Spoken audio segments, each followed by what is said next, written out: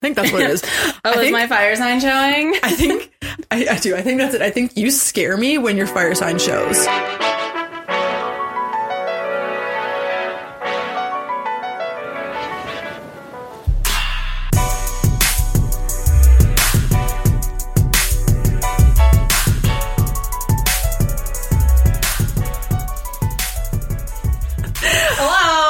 Hello. Welcome back to an episode of Sometimes Shibata Slaps. I'm Mac. I'm Jubes. And today's topic is book club, which is a really funny book to have chosen with the way that we planned everything out. Yeah. Because our book is Good Vibes, Good Life by Vex King. Hashtag good vibes only. Which is really funny because we're only a couple weeks after Toxic Positivity.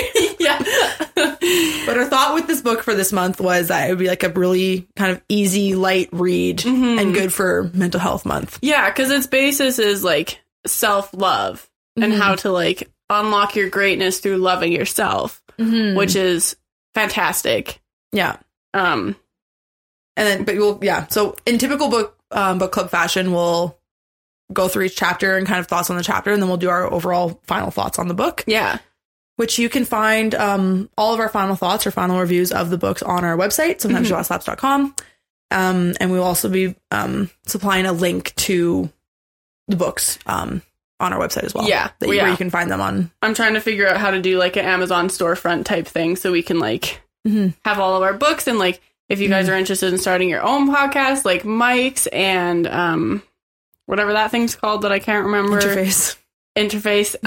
Yeah. And yeah, just like all these fun things that we can kind of get for you guys. But yeah. So I guess get into it. Ooh, this one's out. It would already been my birthday weekend. Okay, so we're a couple weeks out, hey? Yeah. Okay. We're going out for Michaela's birthday tonight. And she has no idea what's going to happen. And it is so exciting. I cannot wait. It's Journey's time for a surprise, which has been, correct me if I'm wrong, a more struggle for you than it was for me surprising you. I've almost spoiled like 3 times today. Like, I'm not even joking. It's been today I've like struggled so hard. She's like trying to like, okay, don't say that, that gives it away, don't say that. She's been good though. The overthinking has done her well in this case because I have no context. The only thing that she has told me is that I need to be casual, but like a nice casual, and that we're climbing 6 flights of stairs, specifically 6. 6 is a guesstimate. I don't fully remember, but it's a lot. So I'm wearing a dress, and I don't know what shoes I'm going to wear it with yet. Yeah. If it's going to be like a dress in sneakers or a dress in heels or a dress in whatever. Yeah. I'm going to put on the outfits, and Journey's going to tell me which one she thinks is best. And then, And then there's the joke that Journey's like, oh, I'm actually just going to take you to the gym and we're just going to do the stair climber. I think that would be hilarious. Right? That would be so funny. Like, if you actually did that, I'd be wheezing. I think. Wish I was that funny because that would just be iconic. Because I do it. Maybe if we finish recording earlier, I'll just take you to the gym to kill time before the preservation. We show up like fully glammed out. We like walk in there like, hello. I think that'd be hilarious. That would be so funny. But then you actually have something have to have actually something planned like afterwards. Yeah, they have time to like be like, de-sweat from there's or like whatever. an ice cream shop in the same parking lot. Yeah. Happy birthday. Take you to high tea, your childhood dream. There's a tea house in the same parking lot. We can go get tea. You want tea? Say less. I'll get it. It won't be high tea. It'll be low tea. Low interval training, not high interval training. Literally. Oh my gosh. That was so funny. Anyway, I'm so excited and I can't wait. Yeah. I can't wait. It'll be so good. You guys will get an update in next week's episode on how that went. And I get to change my car battery over, and I'm playing with the idea of doing like an SES, like, come change my car battery with me video. I don't know why. I think it'd be funny. Because I feel like I'd be less nervous about it if I was like filming myself. I mean, you have my tripod. That's true. I might just do that. You guys might get a how to change your car battery. Follow us on Instagram if you want to see random content from our lives, such as changing a car battery. We just like to shit post on Instagram, like our stories. I just post everything that I'm afraid to post on my personal on SES. Because it's like our journal. Exactly. So, and we've created just a nice little community that doesn't judge us, and it's delightful. Even though we are getting our very own troll posts on our YouTube. On YouTube, it's so funny. Yeah. Right now, it's funny. I hope it stays funny. I hope we're able to like keep it funny. Well, I just don't take it personal. Yeah, because it's just one of those things where it's like you can't. Like, I have no idea who this person is. So much of me just wants to troll them right back. That's the difference between Journey and I. Is Journey's like ready to fight, and I'm just kind of like, it's not worth it. Well, I don't want to fight, but I definitely want to have the last word. Like, I definitely want to like. Okay, but for me, that's like a fight. You think that's funny? Like I'm gonna send a screenshot of this to your mom. Like, for example, that's funny. Jory just puts more attention into it than I do. I see it and I'm like, wow, that's a spicy comment. Yeah, right. But well, you can't argue with stupid, so that's why I'm like, there's no point. And that's why I don't. That was like the first time I met Bryce's mom was like Reed was being really annoying, and I was like reacting to it. Yeah, and she was like, Journey, just give it a rest. You only pokes fun because you react. Exactly. You can't argue with stupid. It's not even worth it. Like, don't even bother. Yeah. So I've kind of really learned that. That's the thing. Like, anyone who like says something spiteful to you, for me, it's just like they're just trying to trigger a reaction. Mm-hmm. And so I'm like, if I just say nothing, then they don't get the reaction. And then so it's done. Yeah, no, I win. I give reactions. But I'm going to touch on that later. Actually, I have a comment on this for today's book. Mm-hmm. Similar along those lines. All right. So I guess, we're just going to get into our thoughts about this book. Do you want to go first, Mac? Sure. So this one, he breaks it up into parts, but I guess there's basically like chapters. Mm-hmm. So part 1 is A Matter of Vibes. And just start off the bat, it's really funny that the whole premise of this book being like vibration. Positive is, well, vibration too. Okay. But the whole like, this is supposed to be positive after doing toxic positivity is really just funny. Yeah. And very ironic. Yeah. Yeah. Just funny that this is our theme for this month is not inflammation, it's positivity. Literally. In all forms. But basically, so he starts chapter 1 with talking about the law of attraction and how his story and how he became a believer. His example that he uses that he wanted to go on vacation with friends and he didn't have any money. He needed 500 pounds exactly. And then the government said that he accidentally paid too much tax and he got exactly 500 pounds. Or 800 pounds back. And so he could go on the trip with his friends. Yeah. So him so desperately wanting to go on this trip, he attributes to the law of attraction for the universe then making it happen, essentially. Yeah. Which, I get. Yeah. Right? Yeah, to an extent, for sure. Because I follow along the lines of like, you get what you give in many circumstances, or if you get what you don't give, then it's a lesson of some kind for whatever reason. Yeah, whatever you put out there, you get back. Yeah. Yeah. Exactly. Yeah, definitely. And then one thing I thought was actually really interesting, he then talks about the first self-improvement book, and which was written by Napoleon Hill in 1937, and it was called Think and Grow Rich, which then kind of directed to the law of vibration, similar to attraction, but on a vibe level.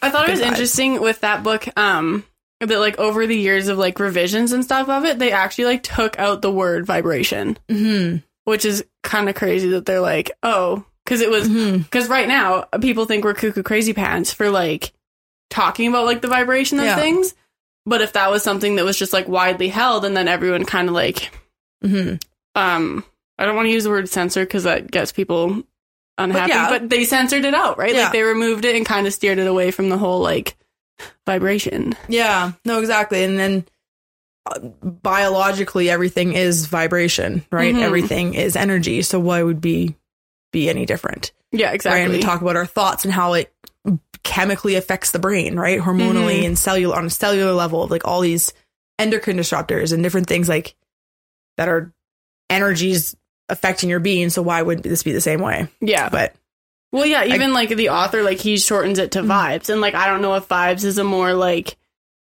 socially acceptable. Like everyone Gen Z, right now is just like, ooh, like good vibes, like but it's like the same on the vibes kind of word token. Like you walk into a room and you can tell if the vibes are off or not. Yeah, exactly. And that essentially is just your intuition or your vibration or whatever else you want to. Oh yeah, the vibrations are lower or whatever. Like Yeah, I guess it is like I never just thought about the word vibe being like short for vibration. And then like actually applying. It's one of those things where I was like, oh yeah. Huh. I just kind of thought of it as like its own word. You just never thought of it. Yeah. It's something I've never like expanded on. Interesting. Yeah. But it makes sense. Yeah. Obviously. And then, so with this, when you talk about the law of attraction, adding in the law of vibration to that, it's essentially to bring an idea into reality or your perception, you must match its vibrational frequency. Mm-hmm. And so that's you have to align yourself with what you want in life. And so that's where the whole concept of visualization and manifesting and all the things that we've talked about before come into play. Yeah. Right? Yeah, very much so. And then he touches on an experiment by Dr. Hans Jenny, where high vibrations created like beautiful shapes and stuff, and low vibrations were less appealing. Same thing with the ice experiment that we talked about with Masaru Emoto. Yeah. Emoto. He quotes him in here too. Yeah. And so that's all kind of different things. He just introduces the idea of attraction, vibrations, the laws and the premises behind all of that. Yeah. Yeah, no, it was really good. I liked how he talked about like when he was leaving for his sister's wedding and how it just kind of like showed him the importance of like taking a step back and kind of like zooming out and changing your environment to reset. Because I find a lot of times, like if I'm just feeling like bogged down or whatever, like just changing my environment and getting out of the space that's like dragging me down, that helps a lot. So I kind of thought I really related to that when he said that. Well, especially for this thing, like he was talking about, was it school or work? School, yeah. School? At this point, yeah. School is a place like forever, like if you go to your campus, it'll forever be a place that holds like stress, right? Because people associate places and things with different emotions. Yeah. Right? Yeah. And so you go back to a place where you have a lot of associated like negative emotions. You're always going to feel those negative emotions when you're at that place. Yeah. Even in a reflection point, you're going to be like, oh, wow, this was a bad time in my life, whatever. Exactly. So to remove yourself from it, to kind of like get out of your bubble, I guess. And look in on the bubble and be like, okay, that's just there though. Exactly. Like, that's not my life. That's just in this setting. Like he almost just needed to get out of his own head. Cause like that happens to me too, where I'm like so in my head about things. But then as soon as I like go somewhere or do something else that doesn't go with this, it allows me to kind of like, reset and reflect and like get out of my head and be like, okay, whatever, we're fine. And then continue on with my life. Exactly. But yeah. And yeah, one quote that I really liked by him in part 1 was like, by taking positive actions and changing your mindset, you'll manifest greater things. By loving yourself, you'll live a life you love. Yeah, I have that last bit written down. Yeah. By loving yourself, you'll live a life you love. Yeah. Which is, I think there's so much truth to that yeah. When we're wrapped up in doom and gloom of things, you often forget that. Well, yeah, and even later on in the book, he talks about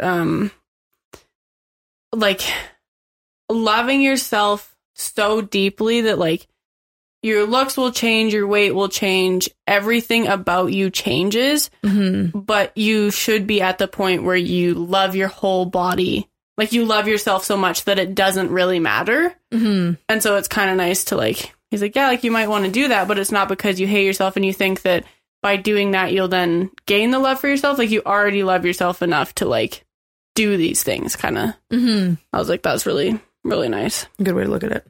Yeah. So part 2 is, then talks about positive lifestyle habits, where he touches primarily on meditation and how that can relate to your vibration and all that stuff.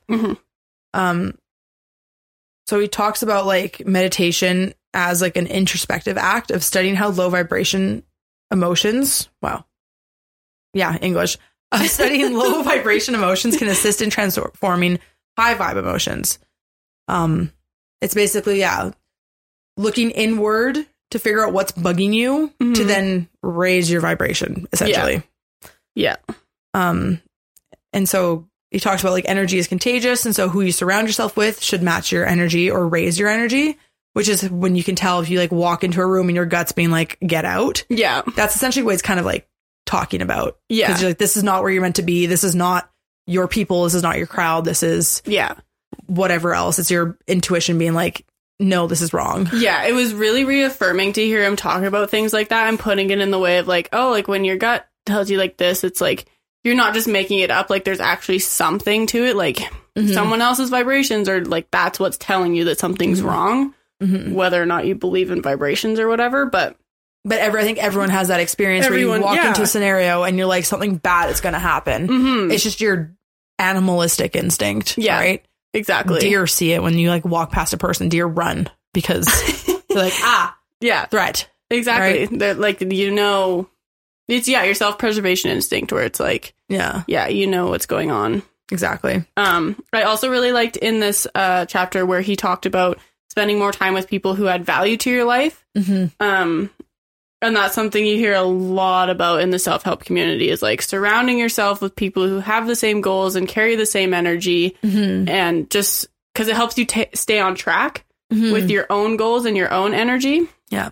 Well, because like we talked about this before. I can't remember which episode, but essentially, like if you, I don't know, for example, want to get into fitness and none of your friends are into working out and they actually just roast people who go to the gym all the time. Yeah. Then you're less likely to go to the gym and work out. Exactly. As fear of being outlawed by your peer group. Right. And that's something that I really liked about like when we first started our friendship. It was like, I was like, yeah, like I want to start working out, but I'm still self-conscious about actually working out. And then here you were like going to these F45 classes and like really thriving in the workout community. I was like, okay, it's doable. Yeah. Right. Well, because I had just started at F45 when we met. Like that was brand new to me. Yeah. I'd worked out prior, but I worked out in a different city and then moved back to the city. That's when I started going to F45. Yeah. And so it was like new friendship for me. And that was a very new part of my life. But that's how that's our baseline. That's how we started, was this whole just like, talk about our shit. Well, even the whole like, I'm never going to work out with anybody. Like I'm so self-conscious. Like what if they think I'm weak? But then you're like, do you want to work out with me on Valentine's Day? And I was like, oh my gosh, I would love to. You never expressed that to me. So me asking you was just like a genuine like. And I did tell you that. And then you asked me anyways. Subconscious about working out with people? Yeah, because I told you, I was like, oh, like I'm never really going to work out with anybody. Like I'm totally fine just like working out on my own. And then you were just like. That's getting one ear out the other. Because you bugged me about that for so long. Oh. I don't remember that. Yeah. That's so funny. That's perception and regression. Yeah, you bugged me about it so much. Like, like. I thought you said you'd never work out with anybody. Because I remember we were like in the front of the F45 gym and you were like, yeah, like I thought you said you'd never do this. And I was like, yeah, it was actually a lot of fun. Interesting. Okay. Yeah. Well, I'm sorry or you're welcome. However you want to look at that. I think you're welcome. It's definitely you're welcome. But yeah, no. So that's oftentimes like, and that's where it gets difficult with say like older friendships, right? Like friendships, like childhood friendships. I'm still close to a lot of childhood friends, but we couldn't hang out every single day because we don't have the commonalities, right? Yeah. Our only commonality now is that we've known each other for X number of years. Yeah. But to dive in, and that's fine. I think that's where the whole part of just like adulthood and growth as a whole come into play. Yeah. And that's just taking it for an experience for like what it is. Yeah, exactly. Who matches your vibe in that moment. And vibrations. Yeah. Yeah. Another thing that I liked, that I kind of wish that he had expanded on a little bit was, like power poses. Yeah. And the science behind those. I thought that was really interesting. Okay. Because I've heard a lot about like, I want to do more research into it. Because I was kind of hoping that he would give us like some specifics about it. So power poses was a concept like created by Amy Cuddy. And so the whole premise of it, like I learned in psychology, is that you stand in a mirror or you stand something in a power pose. The Superman pose. Yeah, Superman pose is one, hands on the hips. It's basically to kind of take up space and make yourself bigger. So it increases confidence. Yeah. There has been some criticism around it since its first release that it actually doesn't do anything. But even if it is placebo, like... Exactly. Like, there's no harm in doing it. Yeah. But it's basically a physical way of doing, like, an affirmation is what it was. Yeah. Or the idea behind it. Yeah. And this kind of links into with... in 2003, there's a study that showed that faking a smile releases endorphins, which... It's in the book. I don't have the study pulled up right now. Yeah. But this is similar to how getting Botox so that you can't frown. Yeah. Makes you feel positive as well. Yeah. Like we talked about in Inflamed Mind, was it? I think Botox? it was before Inflamed Mind, because we mentioned it in Inflamed Mind, referring back to another episode. These are just meshing together now in my head. I know. But, like, with that, I find it so interesting, like, even with the Botox, like, making you feel happier so you can't frown, I would like to know, because when we talk about toxic positivity, is only being positive and not being able to express negative emotions or whatever. Mm-hmm. So I'm interested to see, like, how that actually affects them, because if you can't frown, then you can't show the expression of, like, being sad, and there's really no way for you to, like, emote. My mom and I, we always... So there's a movie called Cinderella Story. It has Hilary Duff in it. It's like one of my favorite movies growing up as a kid. Yeah, it's very good. Right? Yeah. Chad Michael Murray, Hilary Duff, how could you go wrong? Right. But there's a scene in it where, like, the wicked stepmom... I love her so much. What's her name? Do you remember her name? Oh... She's in the White Lotus right now. I can literally... Oh, she's in White Lotus. I can't remember her name right now. But either way, the stepmom goes to pick up the stepsisters, but she had just got Botox done. Yeah. And then she does this whole thing. She's like, you can't tell, but I am so mad at you right now.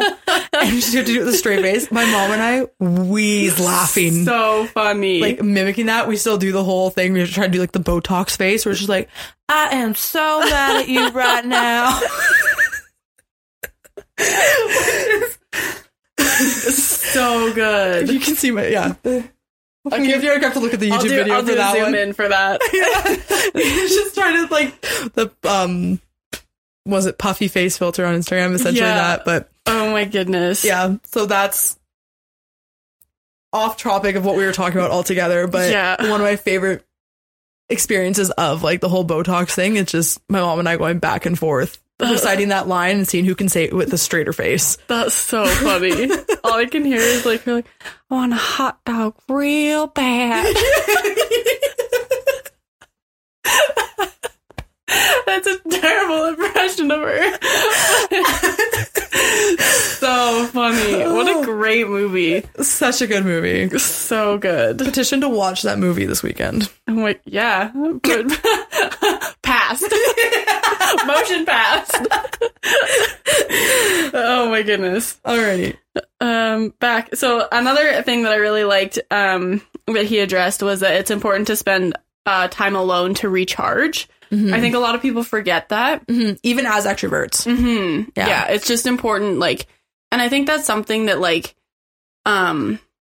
families forget, where it's like, because I know I sometimes need time to just, like, recharge and be by myself. Yeah. But a lot of time everyone's like, well, don't you, like, why don't you like us? Like, why aren't you hanging out with us? Like, what are you doing? Like, why do you need to recharge? Yeah. But some people literally just, like, alone time is important. Yeah. Like, that's how you recharge. And, like, I appreciate growing up in the last couple of years or whatever, and, like, being able to have conversations with friends that are like this. Because, like, I've had conversations with you about this where it's like, okay, we could never live together because we would just be on all the time. Like, there would never be this alone time to recharge. And then I was even talking with another friend because she was talking about coming up here, and she's like, yeah, like, it would only be for a little bit because last time I just, like, stayed too long, and I'm learning that I'm the kind of person who needs alone time to recharge and kind of reset, and I need my own space. And I'm like, I'm happy that I'm in a place where I can hear that and not take it personally and be like, yeah, that's fair. I get it. Me too. Like, I understand. I'm very glad you're in that place too, because otherwise you would have iced me out so fast. I really... Because the way I just said, like, no... Yeah, you were just like, whatever. And I was like, sweet. Like, because it still feels weird for me to be like, yeah, I agree. Yeah. Without being like, but realistically, you, but we couldn't do it. No. It wouldn't go well. But we need time apart. Yeah. That's how we work. Yeah. Yeah. So we just jumped into me moving in, especially, like, it'd be me moving into your house. So it'd be me feeling like I can't actually make a space my own. Exactly. And then just our friendship has just been on all the time. Like, all we do is talk and hang out, which would then cause drama within your relationship. Yeah. Like, it was just... Because you would have no... wouldn't work. Like, our friendship needs that separation. Exactly. And it's nice to be in a place where I can be like, where I can hear that and think that and not be like, oh my gosh, he hates me. Yeah. Like, there's no lack of love. Yeah. Like, that's exactly it, right? Yeah. So it's just... But we could do a trip together. Mm-hmm. I have some friends who I couldn't do a trip with. Mm-hmm. Traveling with your friends is make or break. Yeah. Yeah. Very much so. Yeah. Take it from someone who had the experience firsthand with, like, a roommate turned friend turned travel partner back to roommate. Mm-hmm. Now we don't talk. Well, yeah. But, and it's like, even with this other friend, like, I don't know that we could travel together because we both like to be in control, but we control it very differently. Okay. So the way I control things would be different than her. How do you think we would go then? Because I think that I don't know, you travel enough that I don't have to worry about you having all your stuff together. So I don't need to worry about, like, do you have your passport? Oh, so that would be the control that you would do then. Like, yeah, I would be like, give me your passport, give me your ticket, we're getting on the plane, blah, blah, whatever. I would trust you. I'd be like, what are we doing for itinerary? Like, where, like, I would give you the control in this scenario, but, like, normally it would be like, I feel like I need to do the control. Interesting. Weird how that goes, though, hey? Yeah. Yeah. Also, I was, like, wondering, like, because we're both very particular people. Yeah. I think it depends on location. I think the most argument we would ever get in is, like, activities. And I don't necessarily think it would even be, like, an argument. Yeah. But that's the only thing I can see as, like, not working out or not agreeing on. And it's, like, something when you're playing activities with someone. But I feel like now I'm in the kind of space where it's like, okay, you want to go skydiving or bungee jumping or whatever, and I want to go look at the library. You can go skydiving or bungee jumping. I'm going to go look at the library. Like, I don't need to do that. Yeah. No, I agree. So, I think, I think it would work out, as I said, but... So just curious. Just a little insight to our friendship. Yeah. I'm really trying to think. Where did that come from? That came from, it's important to spend alone time to recharge. Yes. And so, and to avoid... Obviously. Duh. So another one of the things he talks about is, like, to avoid gossip and drama, right? And in Ayurveda, gossip blocks your chakras. Yeah. Which, again, I can see you're, like... Because you're concerning yourself with, like, others for what? Exactly. Right? You're bringing down your own vibration for why. Yeah. Yeah. Because it does no benefit. And on that same token, walking away from fights saves your vibration. So, like, there's... When Journey's, like, talking about the whole replying to the trolls. Yeah. We're both like, we both know there's no point. Yeah. But it's just like that's my main thing is I'm like, there's no... there's no energy. Like, every time in my personal experience, every time I've gotten so mad about something or so invested in something, I get uncontrollably angry. Like, I lose my power. And that's my words for it. Yeah. Right. And that's a lot of the advice I give to friends too, is I'm like, don't lose your power. Right. Because the minute you're showing that reaction and, like, the person who's egging it out of you, they then quote unquote win. They win. Yeah. Right. Exactly. And so for me, I just find it easier to just keep things separate and not lose my power. And you don't have to, like, you can just walk away, and that says just as much as defending yourself or exactly. And how see, like, people look at it. I agree with, like, don't take every fight that's given to you. And I go on a little bit of a rant later on, but it's like, I'm at the point where I'm trying to, like, break my people pleasing thing. And so I'm having to, like, start the fights. Like, at what point is the fighting, like, when does standing up for yourself just become unnecessary fighting? Right. So I'm kind of like, I don't know where that boundary is right now. So I'm really struggling. And that's one of the reasons probably why I didn't like that one. But it's like, I don't know where that boundary is. Like, I don't know where the line is. Yeah. So, and I don't like having to figure that out. I just like to know. Yeah. She's just, like, trying. She just likes knowing. I just like to know where the line is. But yeah. No, I can see that. Like, I get it. I don't know. I've had it so many times where I got into fights and I would get emotional and I would do things like throw a hairbrush at my wall. Yeah. Well, hairbrush goes right through the wall. Yeah. Now I get mad because now I have to repair the wall because no one's going to repair that wall for me. Yeah. And I don't want to look at a hole in my wall. Well, yeah, right. And that's fair. And so I lost my power. It was like a lose situation for me. And so from that point, it's just like, there's no point. There's not a lot of hills I'll die on now at this point. Same thing with people. There's a lot of people, like, I give a certain amount of fight and then I'm like, done. Yeah. And I'm like, that's no point. Good luck. Well, and, like, a lot of the time, like, I don't care enough. Yeah. To like actually fight, but it's like almost like a point of principle where it's like, okay, like if you let this slide, then it's going to continue to slide, and like they're just gonna walk all over you, right? So yeah, I don't know. No, I agree. It's a fine line, but I really liked how. Yeah, no, I definitely agree with the whole like stay out of drama and gossip, and that's something that's like you don't gossip, and like not only is gossiping not nice, but like it just makes sense, right? Like you just don't do it. But I'm so bad for gossiping. I do it all the time. Me too. All the time. I'm very bad. But listen, it can't be blocking my throat chakra because it's nice and open, according to every spiritual guru I've been. Don't say your throat chakra is open on the internet, Michaela. Well, you want to call on Carmen? Yeah. Oh my gosh. I have no problem like expressing myself. But yeah, that's essentially what that means. But yeah. Anyways, I'm moving on. Then another point here that I have in this chapter is like that is your self identity is quote unquote picked by your ego, which we're gonna get into ego in a few episodes. I don't know when. Stay tuned. Yeah. Which I agree.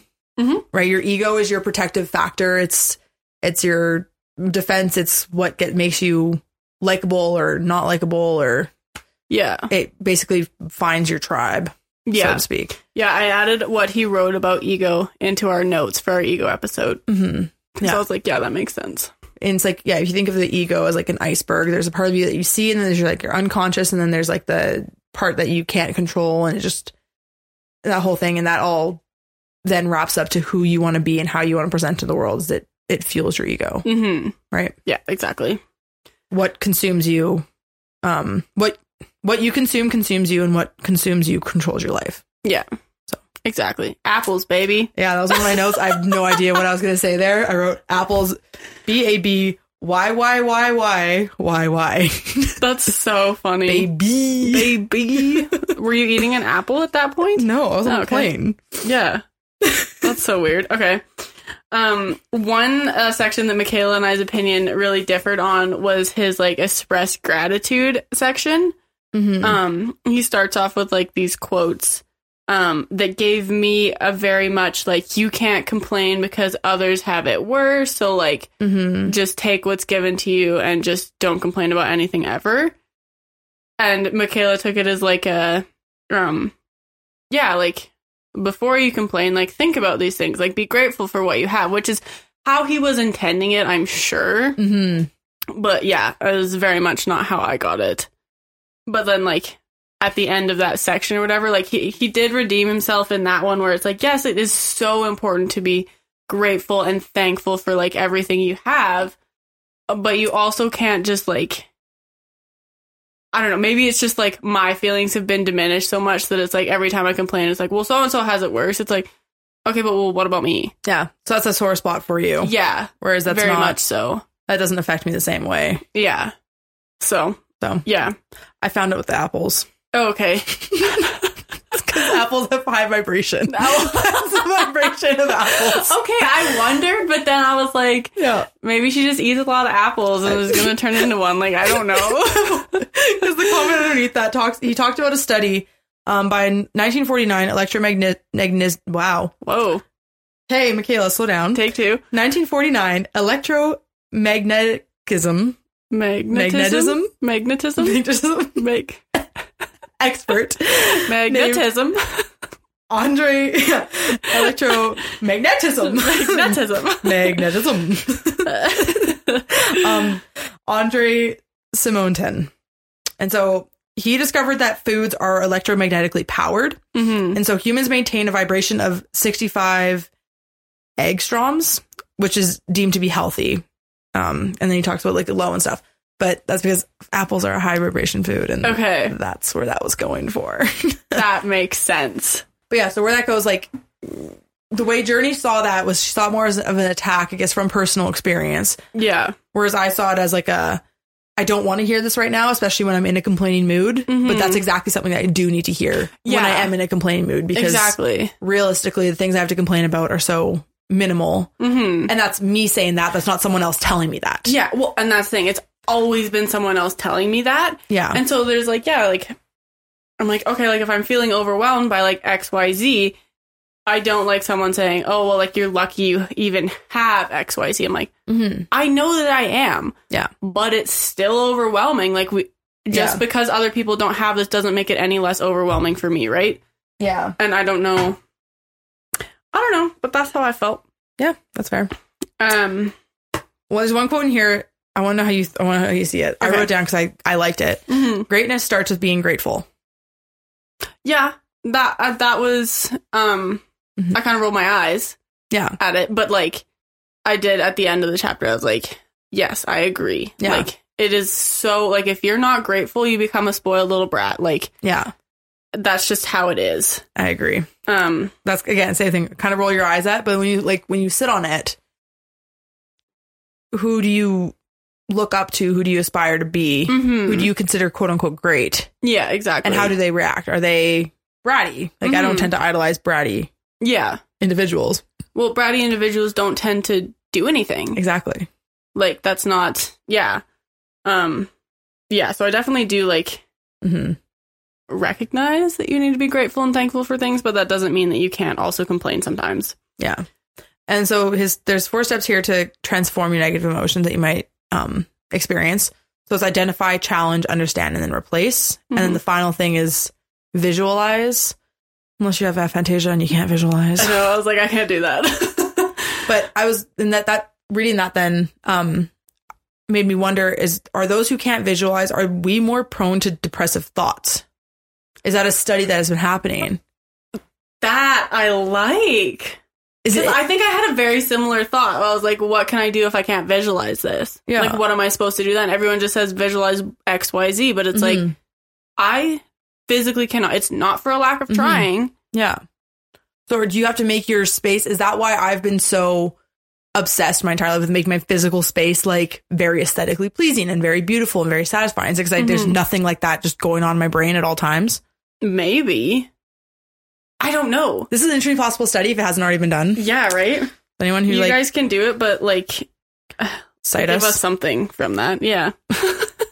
Joy, it's tubes at Sometimes She Slaps. Literally. No, I wondered, like, because are those with aphantasia more prone to depressive thoughts because they can't visualize the positives of things the same way? Yeah, or is it like, does it make changing your life or whatever so much more difficult because you can't, and then you feel like a failure because you're like, everyone's telling me to visualize, but I can't. Yeah, and the only thing you can see is what's physically in front of you. Yeah, that's so weird. I'm like so very aware of the fact that I just have like my eyes are the only thing that I can like see, and I'm like, it's weird right now in my brain. I feel like Flat Stanley. It just feels like eyes, like nothing's there. That's so weird. Okay. Yeah. Weird. So I like that. That's something that I thought and consider something to consider. I mean, or vice versa. Or are you more likely to be more optimistic, or is it all situation based? Like, or how does aphantasia affect your perception of well-being? Exactly. That would be a very interesting study. Someone do that. So, yeah. Another point that I have here is he really talked about like awareness of the present and like just being like fully there in the moment, living for the moment, like all of that fun stuff. That really struck a chord with me because he's talking about like how bad phones are because they don't allow you to live in the present, but like I can read a book and be just as like detached from real life as I would on my phone. Like the day we went to the Bachelorette, like I chose to read my book for how many hours and just ignore the world and then speed clean. And then I brought my book to the Bachelorette party because I didn't want to like separate myself from that reality or whatever. So it's like there are other harmful things. Yeah. Even though if you tell someone like that, they're like, oh my gosh, like that's so amazing that you're like reading a book, like you're not on your phone, blah, blah, whatever. And it's like, but I still got nothing done and I still ignored the entire world. Okay, but you think you consider your books a distraction though? Oh, 100%. Okay. I have to make myself not read my book. Like I have a book on my nightstand that I'm like postponing reading because I've got things I need to do before this weekend. Huh.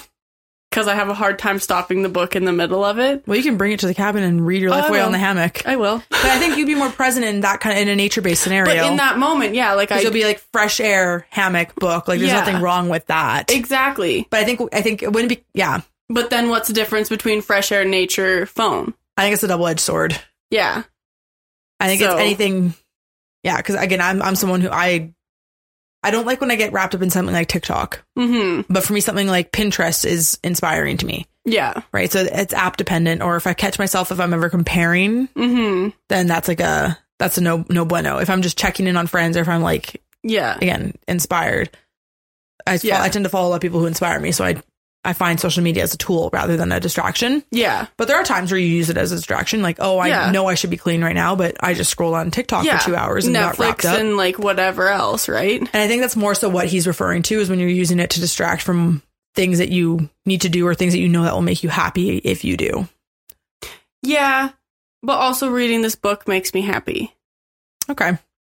So yeah, that was just... I was like, I can be just as unaware of the present with a book than I can with my phone. Yeah. So like, if you're going to villainize phones, you should also be villainizing everything else that takes distraction. I think this kind of goes back to Porcupine, where like you can use a phone for a board game or you can do a physical board game and it's going to be the same outcome. Exactly. Right. If you use a phone for comparison game, then of course it's not good for you. Right. You're going to be out of your present moment and who you are and how you're breathing and things like that. Well, even like how unaware of the present was I when I was reading this? Mm-hmm. Like, yeah, I don't know. I was just like, okay, whatever. See, I was very aware of the present. And I'll get into this at the end because my situation when I read the book was a situation that made me very happy. Mm-hmm. But one thing, and in that comment that he talks about, he tries to like get you to think about a time that you got so wrapped up in the present moment that you forgot to check the time. What were you doing? Yeah. And is that reading your book? Yeah. So that's you wrapped up in that present moment. Yeah. So I don't think it's a bad thing then, because for my example is whenever I'm doing like, when I'm painting or if I'm doing like a renovation of some sort or cleaning my room, I'm so wrapped up in that moment that I'm not looking at the time. Yeah. I forget to eat. I forget to drink sometimes. I'm just listening to music and I'm painting. Yeah. I think immersing yourselves in things that you love is so important. Like there should be more moments where you forget to check the time. Mm-hmm. Because like, how amazing is that if you're so like, obsessed with this painting or whatever that you're doing that you just do it and then you forget to check the time. Like I think that's great. I feel like we don't have enough of that. I feel like not painting. I'm painting a wall. I'm not doing a drawing painting. Whatever, that works. Yeah. I was like, you know what I mean? No, don't get it twisted. I'm not. I'm doing large scale drywall painting, not creating art. Okay, that makes way more sense because the back of my brain was like, what does Michaela paint? I've never heard that. But I was like, amazing. She paints. No, for me, it's like the last time I can remember that is when I did I renovated my parents' bedroom.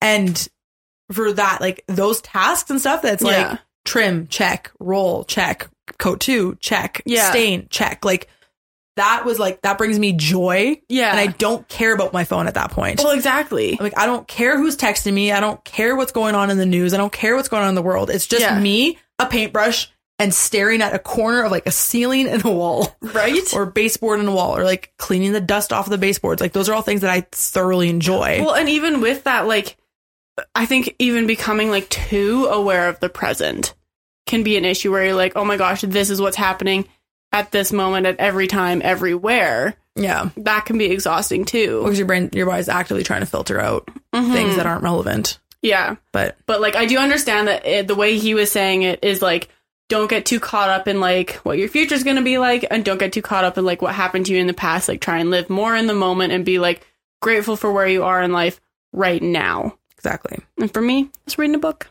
Yeah. And so one of these quotes here to wrap up this chapter is, meditation eases the resistance your ego creates. Mm-hmm. And then he offers a meditation guide on page 70.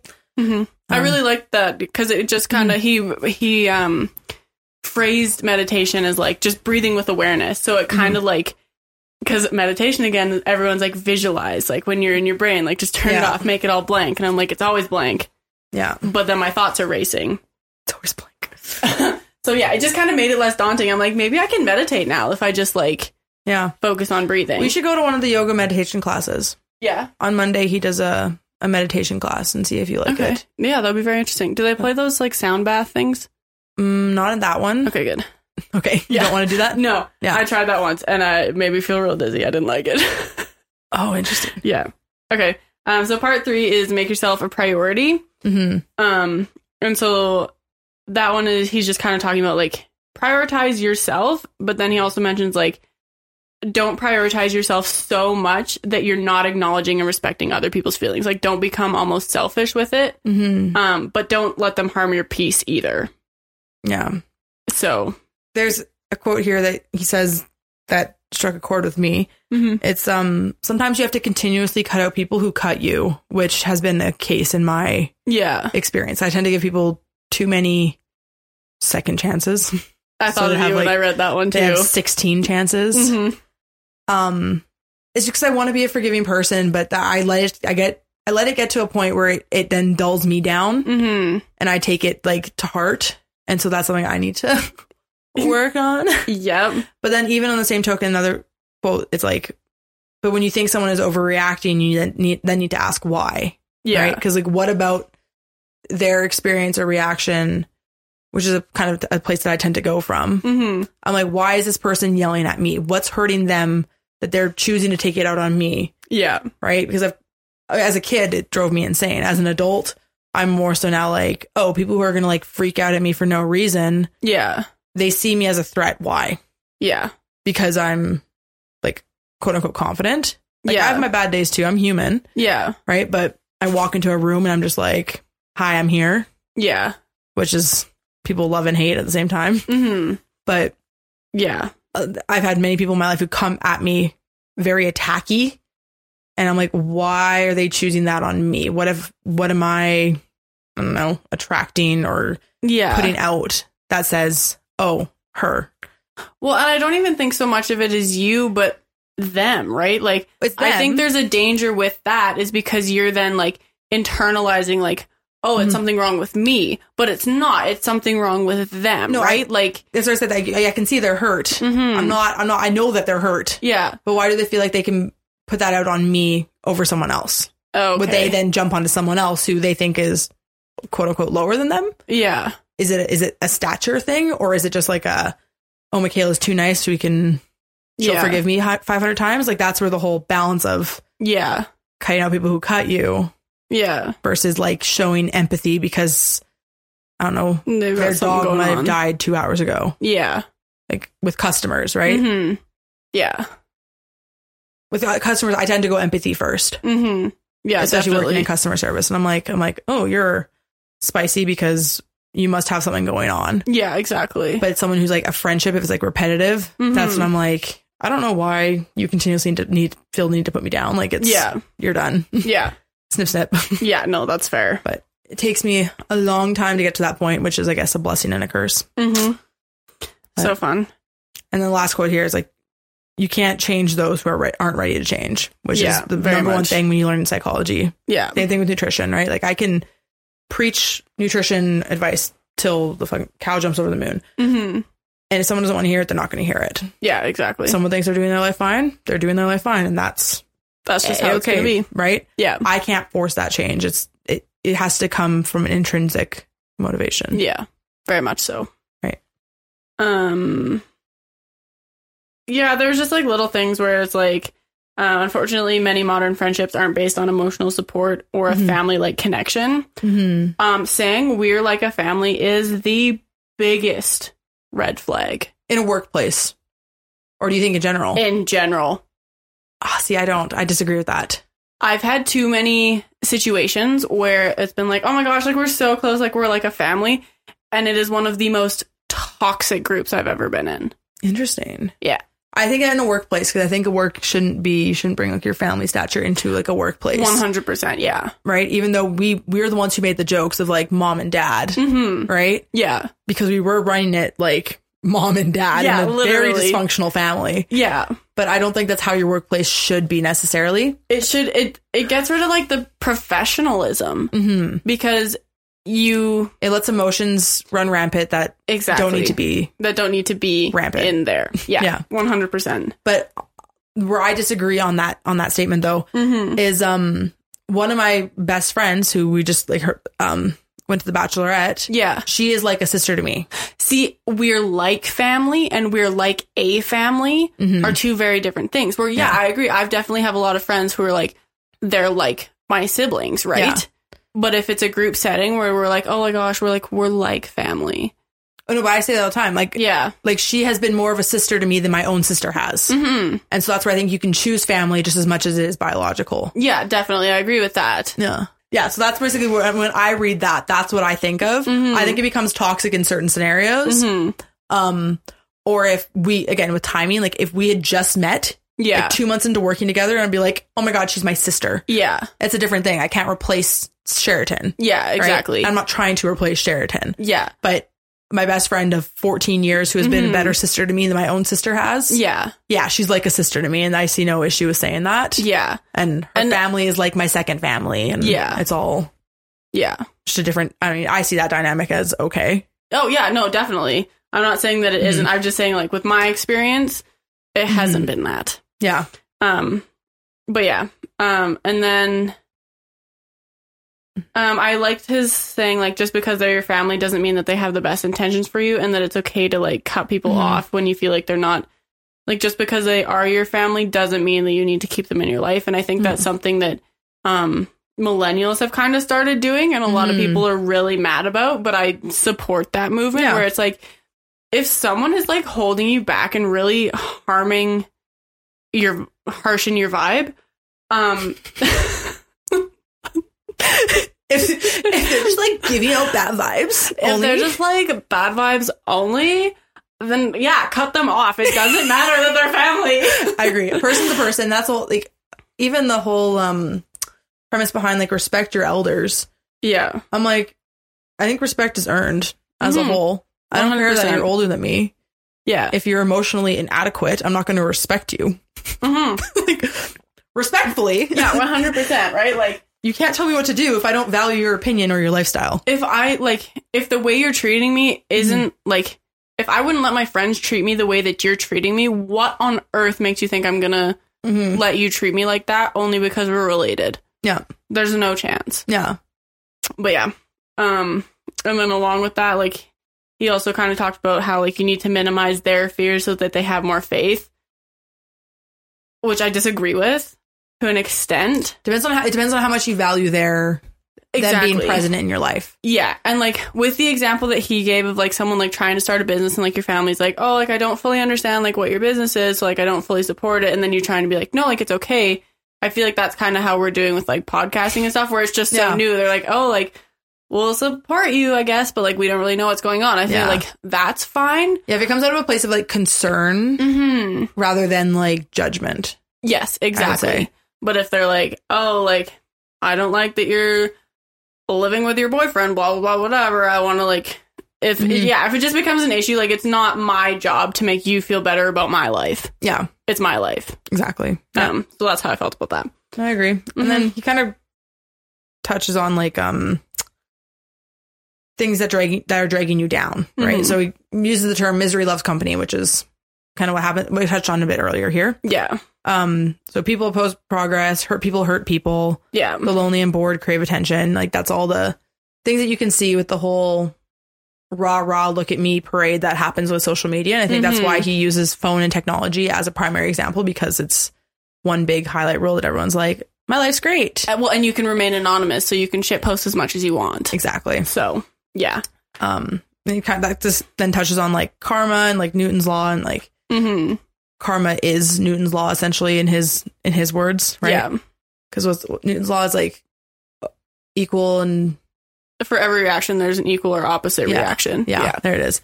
That's essentially what karma is. Yeah, it really is. You put out good karma, you'll get good karma. Yeah. You put out good vibes, you'll get good vibes. Exactly. Like that whole idea. And then the last thing on this one that he like said underneath this section was dare to leave your toxic job, which made me think of you. Yeah, I did that! Exclamation point. Yeah. Because it was so specifically toxic for you. It was not good for me. Yeah. Yeah. Like my experience there has been, I get a lot of your stuff, but it hasn't been the same. It didn't wear on you as much as it did me. Yeah. It hasn't affected me to the point where I was like, my soul is cracking. I'm able to remove myself enough, but it consumed you so deeply, which really did. Well, because it affected every part of my life. Yeah. Like, I couldn't live a life outside of that job specifically because of the way that it was run. Mm-hmm. And your personality type too. Yeah. Because it's ran the way it's been run, like, forever. Before you, and it's going to run the way it's been run after you. Yeah, Graylin says that to me all the time. Yeah. Yeah. But it's how you take that on, right? Which is maybe a self-work thing. Well, yeah. That you need to figure out for later on in life if it sees fit. But whereas someone like me, same job, same tasks. Yeah. I'm able to, like, walk away and shut off. Yeah. And be like, not my issue. Yeah. It's my issue when I'm there. It's not my issue when I'm not there. Well, exactly. And you were even better about, like, booking time off, but it's like... Yeah, I was not shy about I didn't, right? Yeah. I'm very, very blessed that I was in a situation where I was able to, because he also talked about, like, how in certain situations, like, you might not necessarily be able to quit your job. Weird. Okay. I lost my pillow. Oh no. Yeah. And so, yeah, like, I definitely, like, I don't know if it was like a guilt after reading this book of being like, you need to be grateful for every fucking thing in your life. That I had to, like, I felt the need to write that I'm blessed that I was able to, but I really truly am. And I'm so thankful that I was able to, that, like, I'm in a situation where, like, I can quit my toxic job and not worry about the fact that I don't have much saved up and, like, nothing else lined up after. Yeah, I'd say it's hard not to be grateful because that is such a rare occurrence. A rare thing. Yeah. But again, easier said than done. I don't know. You feel how you feel. And well, and I feel so thankful. And so, because it was like a light at the end of the tunnel where, like, once I finally cracked, I was able to go to Bryce and be like, I'm done. Like, you keep telling me I can quit my job. Like, can I actually quit my job? And he's like, yes, do it. Like, thank you so much. Yeah. So, yeah. Yeah. Yeah. So part 4 is about accepting yourself, because, like, at the beginning of the book, it's like, if you love yourself, you'll whatever attract people. Whatever he said. I can't remember. I think I have loving yourself is, like, the purest form of vibes. Love is a balance between accepting yourself as you are while knowing you deserve better and working on it. No, maybe I'm delusional. That's not it. But either way, she starts by, like, looking after your body as a healthy habit, which I agree. Oh, 100%, yeah.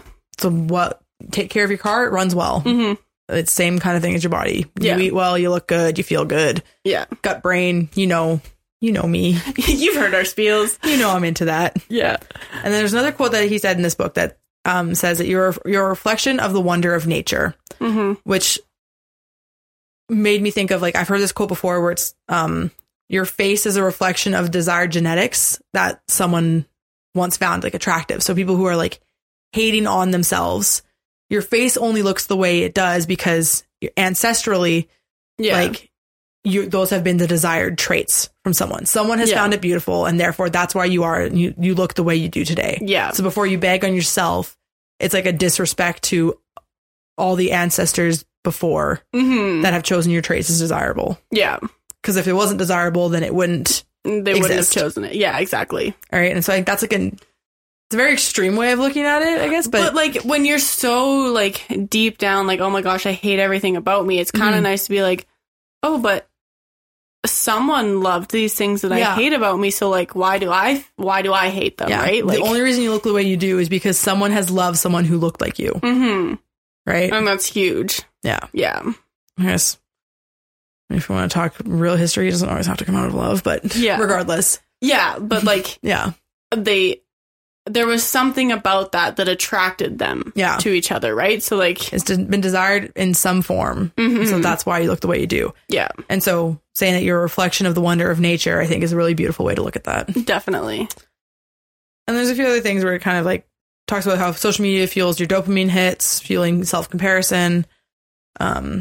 Physical beauty does nothing but only attract, like, physical needs. Yeah. Only those with real substance can satisfy their hearts, minds, and souls of others, which I think is, again, you're more than your looks. Physical appearance is going to change, right? If you fall for someone on that thing, then... Yeah, he really stressed the importance of, like, you need to be able to love yourself, because your looks change, like everything about you changes like as you age. And so it's important that the love you have for yourself isn't contingent on how you look right now, because you will never look this way again. I think that's another issue with a lot of, again, why divorce rates are so high. I think it's because people fall into these partnerships out of lust and superficial qualities rather than like thinking of it as like a business. Like, can I see myself building a business or family with this person?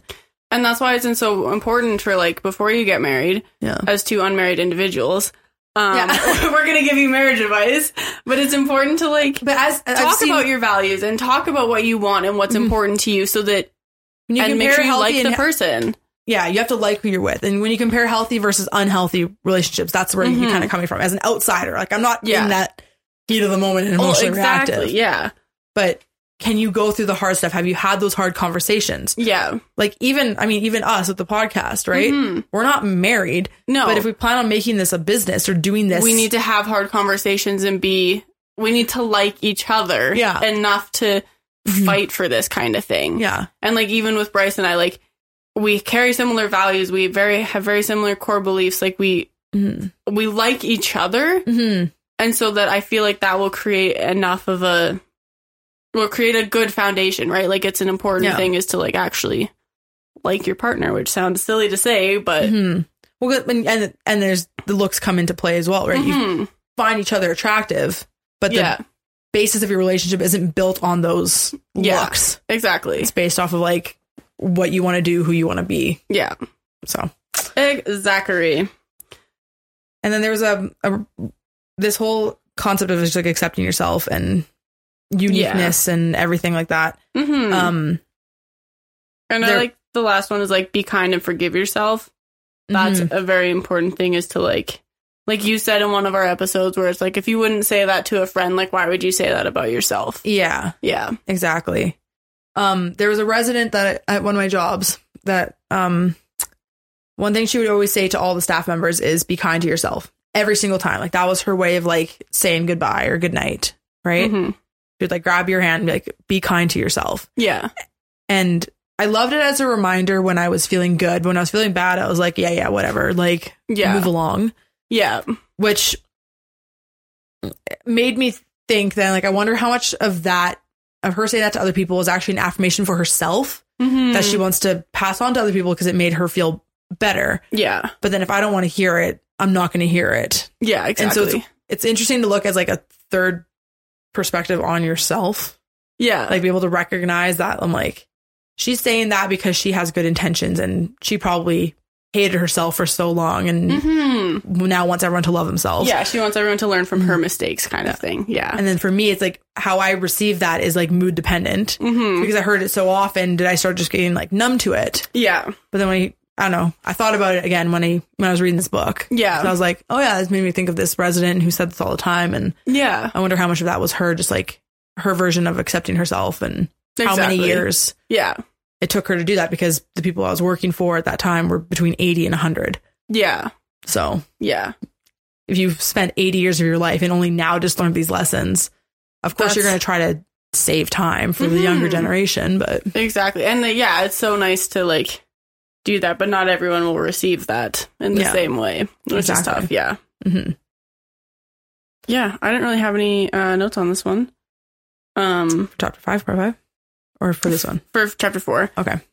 Chapter 5 is like manifesting goals, mind work, because then chapter 6 is manifesting goals, taking action. So it's like, what do you need to do kind of behind the scenes? Yeah. And I really liked that he said, only once you notice your thoughts can you make a choice as how you respond. And that's something I have been working so much on, and even talking about like how, just naming how I'm feeling is helping me like understand what I'm actually feeling. So I really liked that quote from it. Yeah. For when it comes to manifesting your goals, you basically just have to ask yourself, like, do my beliefs allow me to live a life I really love? Or are you doing it for someone else? Is it ego? Right? Yeah. The reason I chose the program I did versus a different type of program is because I realized that the other program was just an ego thing. It wasn't, I didn't actually want to do it. Yes, exactly. It didn't make me happy. Yeah. I did it because I thought I should do it. And that's ultimately why I didn't. Yeah. And I think that's going to steer me in the right path. Sure should hope. It's really cool that you have like the awareness to like recognize this, like, oh yeah, like I'd like to do that, but like it's not gonna spark joy in me if I go and do that. Because like, yeah, anyone can do anything that they set their mind to, but it's a matter of like quality of life doing said thing. Yeah. Yeah. And so I very much lead with my heart in that scenario over my head. Yeah. Because mentally I know I could do anything I want to do. Oh, yeah. And I know I won't do anything I don't want to do. Equally as stubborn and for optimistic ways and pessimistic ways. Well, yeah, definitely. Because like, I could go back to school and become a doctor, like whatever, like, but I don't want to. Yeah. I know I could do it. I know I could be just fine doing it, but I don't want to. Yeah. Yeah. And I don't know if that makes me spoiled or like I'm screaming privilege or like what. But either way, if you don't want to do it, you're not going to do it. Yeah. Versus if someone wants that, doesn't matter where you start. Yeah. If you want to get there, you'll get there. Exactly. So it might take you longer. It might be more difficult than others. Yeah. And that's on your story, right? I can't control that. Exactly. You can't even control where you've been placed in this world. Yeah. It's how you go about it that it's like what you do with the cards you've been dealt kind of thing. And that's he has a really good perspective on that because his the early portion of his life was very, very difficult and he had to work very, very, very hard to get to where he is. And I feel like when you work hard for something, you appreciate more once you've achieved it. Or you go the other way, or your ego takes over and you become a brat and you don't respect anyone. That's true. But then I don't know that you worked that hard for it. Yeah. But that's just my opinion. Yeah. I also have, I think it's kind of towards the end of the chapter for this one, but it's your goal isn't to get rid of negative thoughts. It's to change your response to them. And that's very much what we talked about with toxic positivity. And I think that's how he kind of tried to make this book not feel like he was preaching toxic positivity, is being like, you're still human, you're still going to have negative thoughts, but like you can change how you respond to them as well. Yeah. Another point that I liked is like, if you want to change your current belief, you have to disprove. If you want to change your current belief, you have to disprove your current belief and find evidence to support the belief you want. Oh, yeah. So it's basically like, let me think of a good example.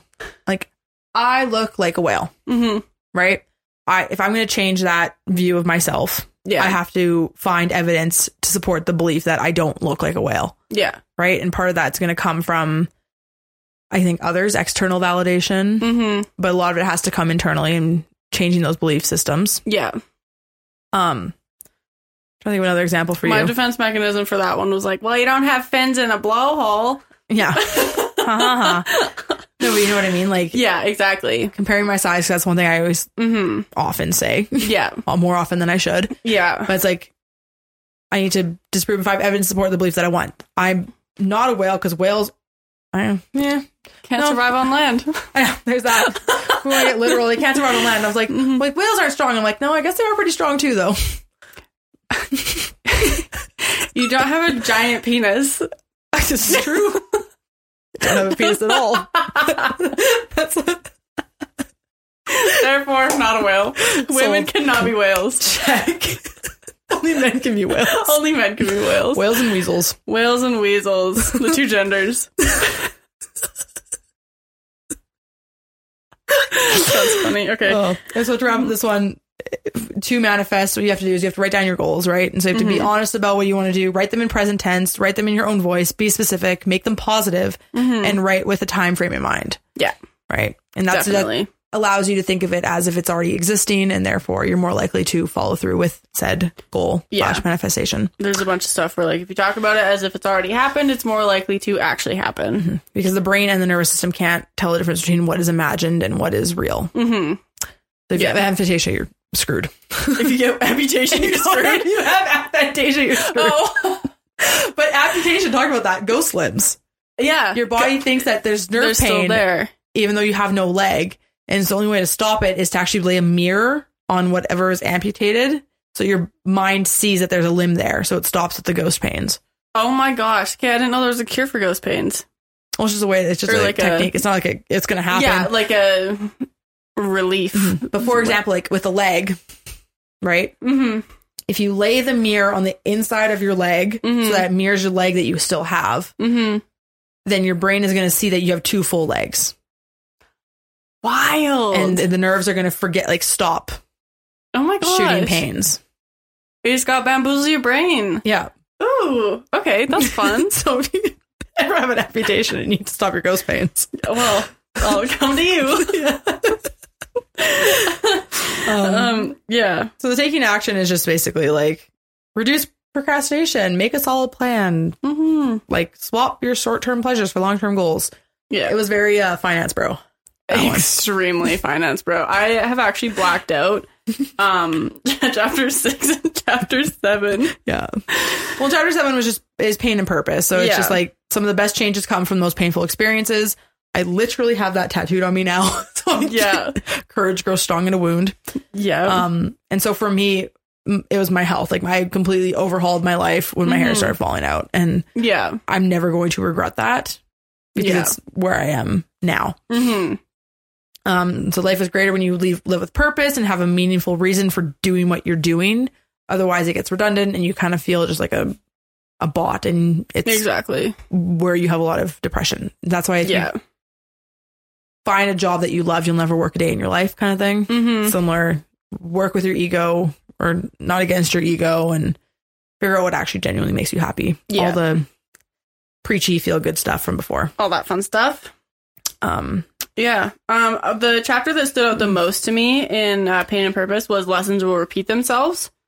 I thought that was kind of interesting. Like, if you don't learn it, then, like, it's gonna, like, the universe or God or whoever is going to continually give you those things. That's my, my belief on, like, reincarnation. I think if you don't learn the lessons you're supposed to learn in your lifetime, you get reincarnated until you learn those lessons, and then you can finally move on. I hate that. That sounds terrible. I just think every soul is like set out with like a set list of things they need to like achieve in their life. Yeah. And once they have this checklist done, then that's when they can just like finally be at peace or whatever, or whatever you want to call that, heaven, hell, whatever. Yeah. But if you don't learn those lessons fully, then you're going to get reincarnated into a situation to try and learn those lessons again. Learn that lesson. Or you're going to meet different people. And I think that's why when you see someone who looks so familiar, but you can't pin why, I think it's someone from your past life. Yeah. Do you think there's ever, like, do you think anyone has ever, like, fully, like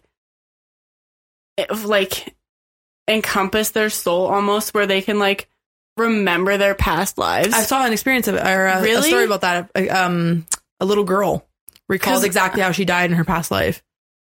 That'd be crazy, because I would love right now, like, if there's something I can do, if there's, like, a meditation or whatever that I can do. I think there's a hypnosis technique. Yeah, where you can just, like, you're like, this is who I was throughout my whole past lives. Well, and if they, like, crazy, because I would love to talk to past Journey, be like, hey. But you might not be Journey. I know, but your past life whoever. Could be Richard. Yeah, like, past whoever I was, like, whoever shared this soul with me. Yeah. Because I'm not a new soul. Yeah. So, I think that'd be so cool. I'll be like, what was your life like? And I think that's why some people come out swinging, because I don't know if they were a soldier and they died in war, for example, and then a newborn comes out feisty. Do you think reincarnation happens at conception or birth? Conception. I agree with that. Yeah. The origin. Yeah. But then there's also the theory of, like, how you died in your past life is shows up in your birthmarks. Oh, okay. If that's the case, then I got my neck slit. I was stabbed on my chest with something that looked like a star. Yeah, because I got my birthmark across my neck. But yeah, that's fine. We'll wrap this up because we're getting kind of long now. But so, final thoughts, Stern, on the book. I did not enjoy this book. It was, I feel like the only thing that really came to mind was like when Michaela read Badass Habits and was like, there was nothing in here that I didn't already know. So that was how I felt about this. I did have a panic attack while reading it, so that was fun. Still trying to figure out what triggered that. Yeah, definitely like there indicates that there's something going on, something unhealed. And like, I don't know if it was just like I've been preached this my entire life and I'm so sick and tired of hearing it. Yeah. That I was kind of like, quit it, like, stop. I know that I need to do these things. I know that I need to change this. I get it. Please stop harping on me to do this. I'm gonna do it in my own time. Leave me alone. Yeah. Like, that's fair. So, but I would recommend it to someone who wants to read How to Hug Your Porcupine, but doesn't want to waste their own time. So I would, if you want to read How to Hug a Porcupine, read this one instead. Same kind of stuff, but better. Yeah. I liked it. I didn't think there was anything revolutionary. Part 6 and 7 just kind of become a little bit redundant and boring, so you can honestly skip those and not miss out on anything. Like other books, this one didn't give me something I didn't already know.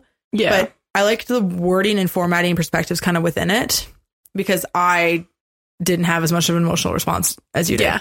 Circumstantially also, I guess, helped me with this book is because I was on a plane going to Los Angeles, and then doing podcast work on my flight gave me joy. Yeah. And so for me, it was hard not to feel grateful while reading this book. Because I'm like, wow, like I really am very appreciative of my life right now. Like I really like what I'm doing. I have purpose. I'm passionate. And so nothing about this book was like triggering for me. Yeah. So and like speak. That was something that I thought like while I was reading this, when I was like actually like understanding like why I was feeling like so anxious and stuff.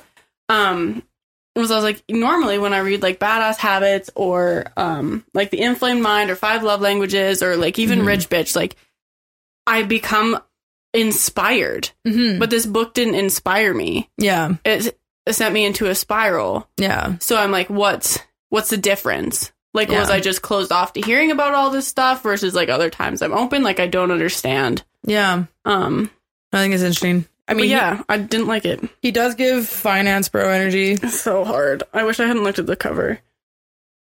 Maybe that's it. You should just start reading books blindly. Well, I only did it about halfway. Like, I was almost done. And I was like, what does he look like? Journey's judging a book by its cover.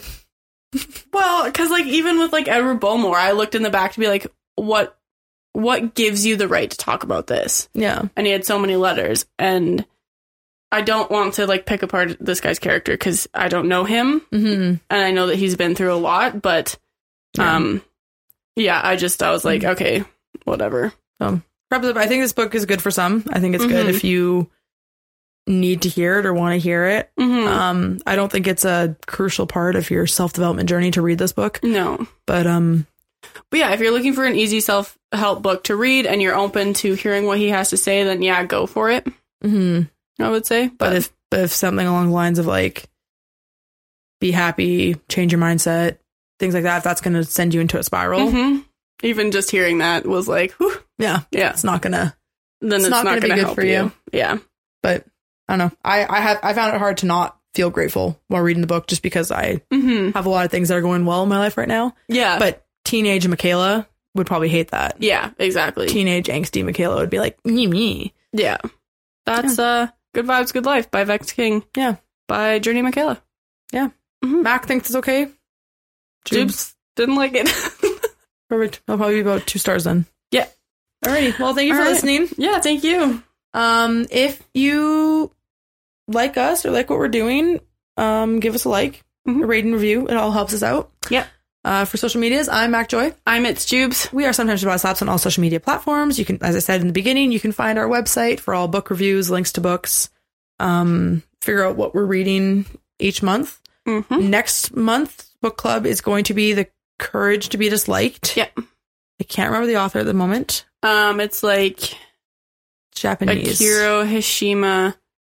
And I don't remember the second author's name, but it's on our website, so you guys can check that out. It was recommended by a friend, and it was already on our list, I did see. Yeah. So we're pretty excited to read that one. Because of the recommendations, we booted it up for June. Yeah, heard lots of positive reviews, so we'll be the judge of that, obviously.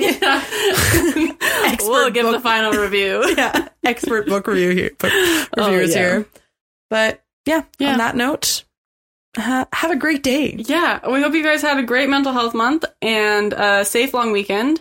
Yeah. And we'll talk to you next week. We'll see you in June. See you in June. Bye.